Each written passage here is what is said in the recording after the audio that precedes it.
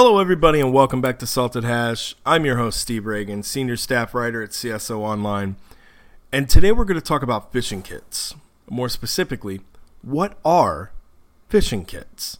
Stay with me. We'll be right back.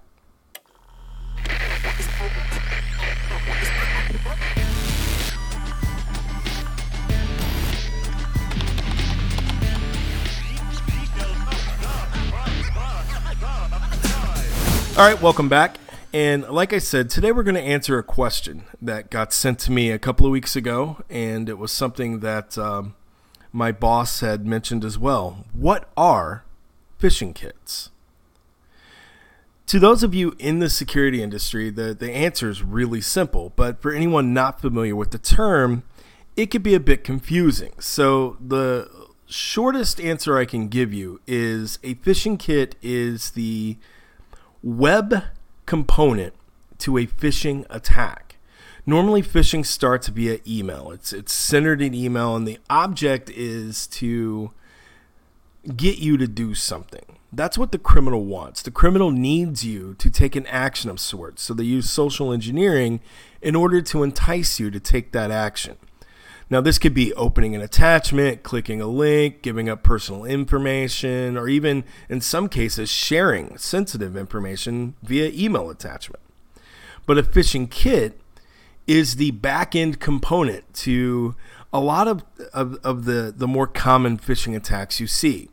So, for example, when you look at email attacks, they're looking for your phishing credential, or they're looking for your email credentials. So the phishing attack will lead you to a web page that looks like Microsoft's login portal or Apple's login portal.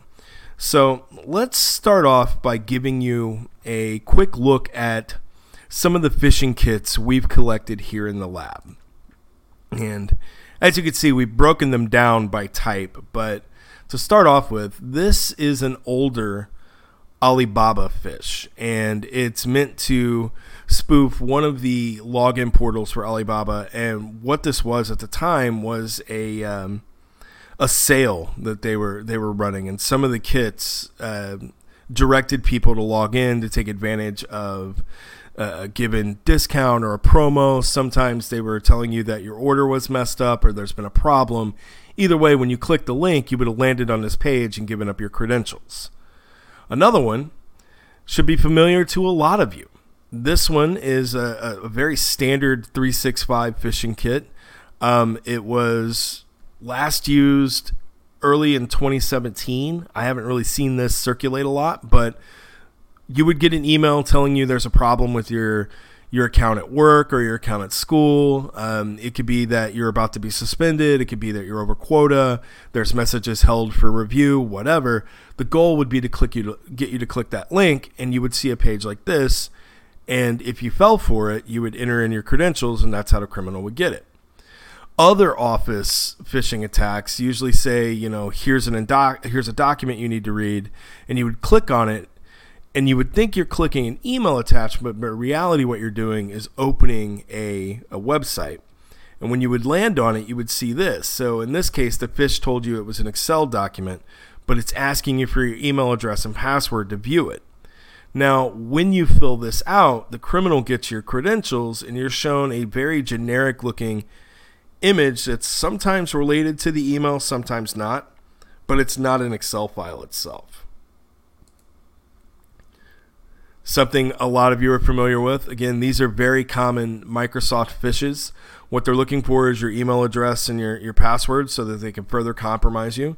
A lot of people tend to use their work credentials or their personal email to back up access to all of their social media accounts, banking accounts, and things like this. So if a criminal can compromise your email, they're going to get access to all of that other stuff if they try just resetting passwords with your account at various places.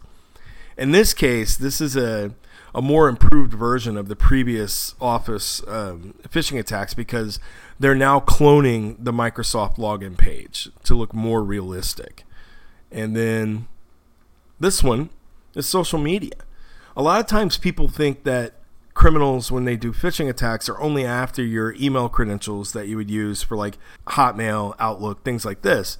In reality, they're going to get anything that they can get. they're happy to take all of your passwords. And this is just an example of Instagram. And this kit actually has detection to show whether or not you're on a browser or whether or not you're on a phone, and the login page will adjust itself accordingly. But again, the goal here is just to capture Instagram IDs. LinkedIn, a popular service a lot of us use, and of course, there are phishing kits dedicated just for that. Now imagine the chaos if somebody compromised your LinkedIn ID. What could they do with that? They could build a network. They could target other people in your network, especially if you're a well-connected individual. Next, we've got Google. Very standard Google Docs phishing kit. Of course, this one is happy to take credentials for whatever service you want to use, but it's mainly targeting your Gmail. Secure Drop. Another one is, for this is Dropbox, but again, it's looking for whatever credentials, and it's going to open up a new web page just to get you to log in. Most of these kits, particularly like a kit like this, they're very generic when they go out. The email attachment is like, hey, there's a file you need to review, log in here to see it. It's not very specific to an individual. These type of kits are mail blasts. Basically, the criminal gets a few 100,000 email addresses, and they send out the same message to all of them in the hopes of getting people to give up their credentials. It works. Dropbox, again, another clever way to get your Dropbox credentials as well as your email credentials. One of the risks with sharing your password among multiple services is that, if you shared your Gmail password with your Dropbox account, so they're the same, compromising your Gmail gives them access to Dropbox. But here, the enticement is to tell you there's a file or something you need to view on Dropbox, so log in with your credentials to see it. DocuSign's another popular service that's targeted by phishing. Again, they're looking for email credentials here, and the goal is to use DocuSign's brand that you're familiar with to get you to sign in to view whatever attachment they've promised. Again, phishing's all about enticing. They're trying to get you to do something, and in all of the examples you've seen right now, the do something was click a link or open an attachment and give up your credentials. That's what they're looking for here. This is a digital currency. Really cute that this phishing kit tells you to beware of phishing and warns you to make sure you're on the HTTPS here. But if you look up, nope, we're not on the secure website. But most people won't pay attention to that. They won't see it. They're going to see the familiar login page, and they're going to enter their credentials, and they're going to lose their money. PayPal, again, very standard, very common victim. People target PayPal a lot because there's money involved. Of course, PayPal accounts are very valuable in the underground market. So you will see, credentials for PayPal being highly prized and traded among people. Again, if they get a hold of your PayPal account, they've got your banking, they've got your credit cards, they have your money. Speaking of money, TD Ameritrade, big financial institution. If you're into stocks, you're probably being targeted. Maybe there's a problem with a trade. Maybe there's a new hot commodity you need to look into, or maybe there's just a problem with your TD Bank account and you need to log in. Either way, the email would direct you to a website that looks like this. And at the time this kit was active, this is what the TD website looked like. So they were very, very susceptible to phishing because they cloned it almost exactly. Chase, a lot of Chase customers. Again, this kit hasn't been used for a while, but the login page will look familiar to a lot of people. And again, there's been a problem with your account. Maybe there's an erroneous deposit or a withdrawal. They're going to draw your attention to this page, and the goal is to get you to log in with your banking credentials. I don't think we need to explain what banking credentials, how valuable they are, or what could happen if you lost them. The same could be said for Capital One. Lots of Capital One card holders out there, Capital One bank members. And again, they're trying to get your credentials for this. Now, here's an interesting one. The Global Service Exchange for Apple. This type of website is more of a directed phish, but again, they're looking for your Apple ID and your password. But the lure to get you here, what they're doing is either taking advantage of a broken item or a phone, or they're trying to get you to exchange things to get yourself in there. The phish I saw with this was actually telling the victim, that their order was ready to be picked up. Like they'd had a service order, and so they've got to log in to get this taken care of. I'm not entirely sure, because I'm not an Apple user, how the global service exchange works, but it was a fairly convincing email to the victim itself, because they did log in. Now, they're fine. They didn't lose, they lost access to their stuff for about a day, but they were able to recover it, so it's all good. The point being, though, this was convincing enough for them to log in. Same with this page. We showed this in an earlier video, and if you remember that video, this phishing portal and the real Apple portal were identical except for a few things, the font and the login panel here. Otherwise, at a glance, it was a perfect replica. Adobe's another big target for phishers, and you see a lot of stuff like this. This document needs you to log in to view it, and again, the email itself, the lure is just, here's this sensitive, urgent document you need to view. So these are your kits. This is what they look like. But on the back end, some of the kits can be pretty complicated. Here's a Apple phishing kit that we found recently that we haven't actually unlocked. You see, when you try to load this page and get it to come up, you actually have to register the kit with the criminal and unlock it. If you don't, it turns itself off. It won't function for you. Now, we haven't cracked it yet. We will, and we'll get it working. But some of the things that happened in this kit are rather interesting. Depending on what kind of proxy you're using, it's going to shift you off to a different website. It checks for that stuff the minute you log in. It's got a standard security package.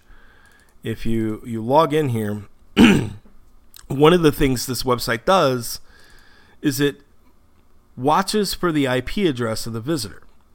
And if it matches any of the known services for like security companies or cloud providers, researchers, things like this, it kicks them off. It won't let them on.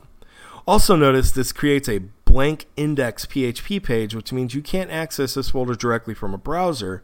It's just going to show up as blank for you. Another thing this kit does rather well, actually, is keep track of visitors and how many times they're coming back. So if you come back more than once, it actually stops you and kicks you off to the other page. So one of the interesting things, this isn't just an Apple phishing kit. It's actually going after banks. And if we look here, we could see that CC info, so it's collecting what's called fulls, basically all of your credit card and personal information. And it's still using the Apple backend when it sends the email. But what it's actually doing is spoofing Bank of America.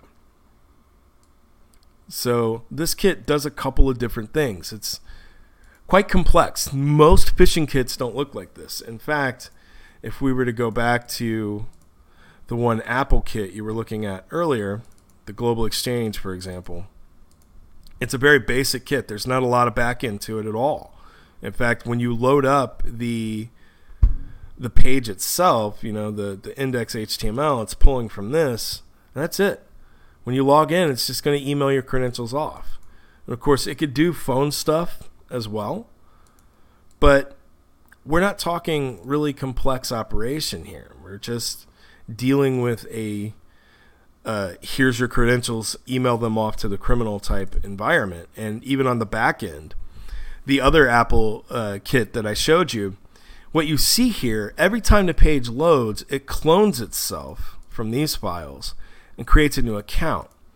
And the reason why the new account is created is so that it looks more legit when you're viewing it in the browser. So these are just randomly generated folder names that actually contain everything you need for the phishing kit. And of course, the big key is the built-in security array. Again, if you fall within one of these IP ranges, it'll kick you off. But again, the goal, really simple, is just to get your username and password. That's all it's really looking for here. It's not trying to, do anything else other than steal your password so that they can log in and use your Apple account as well. So those are the basics. That's what a phishing kit looks like.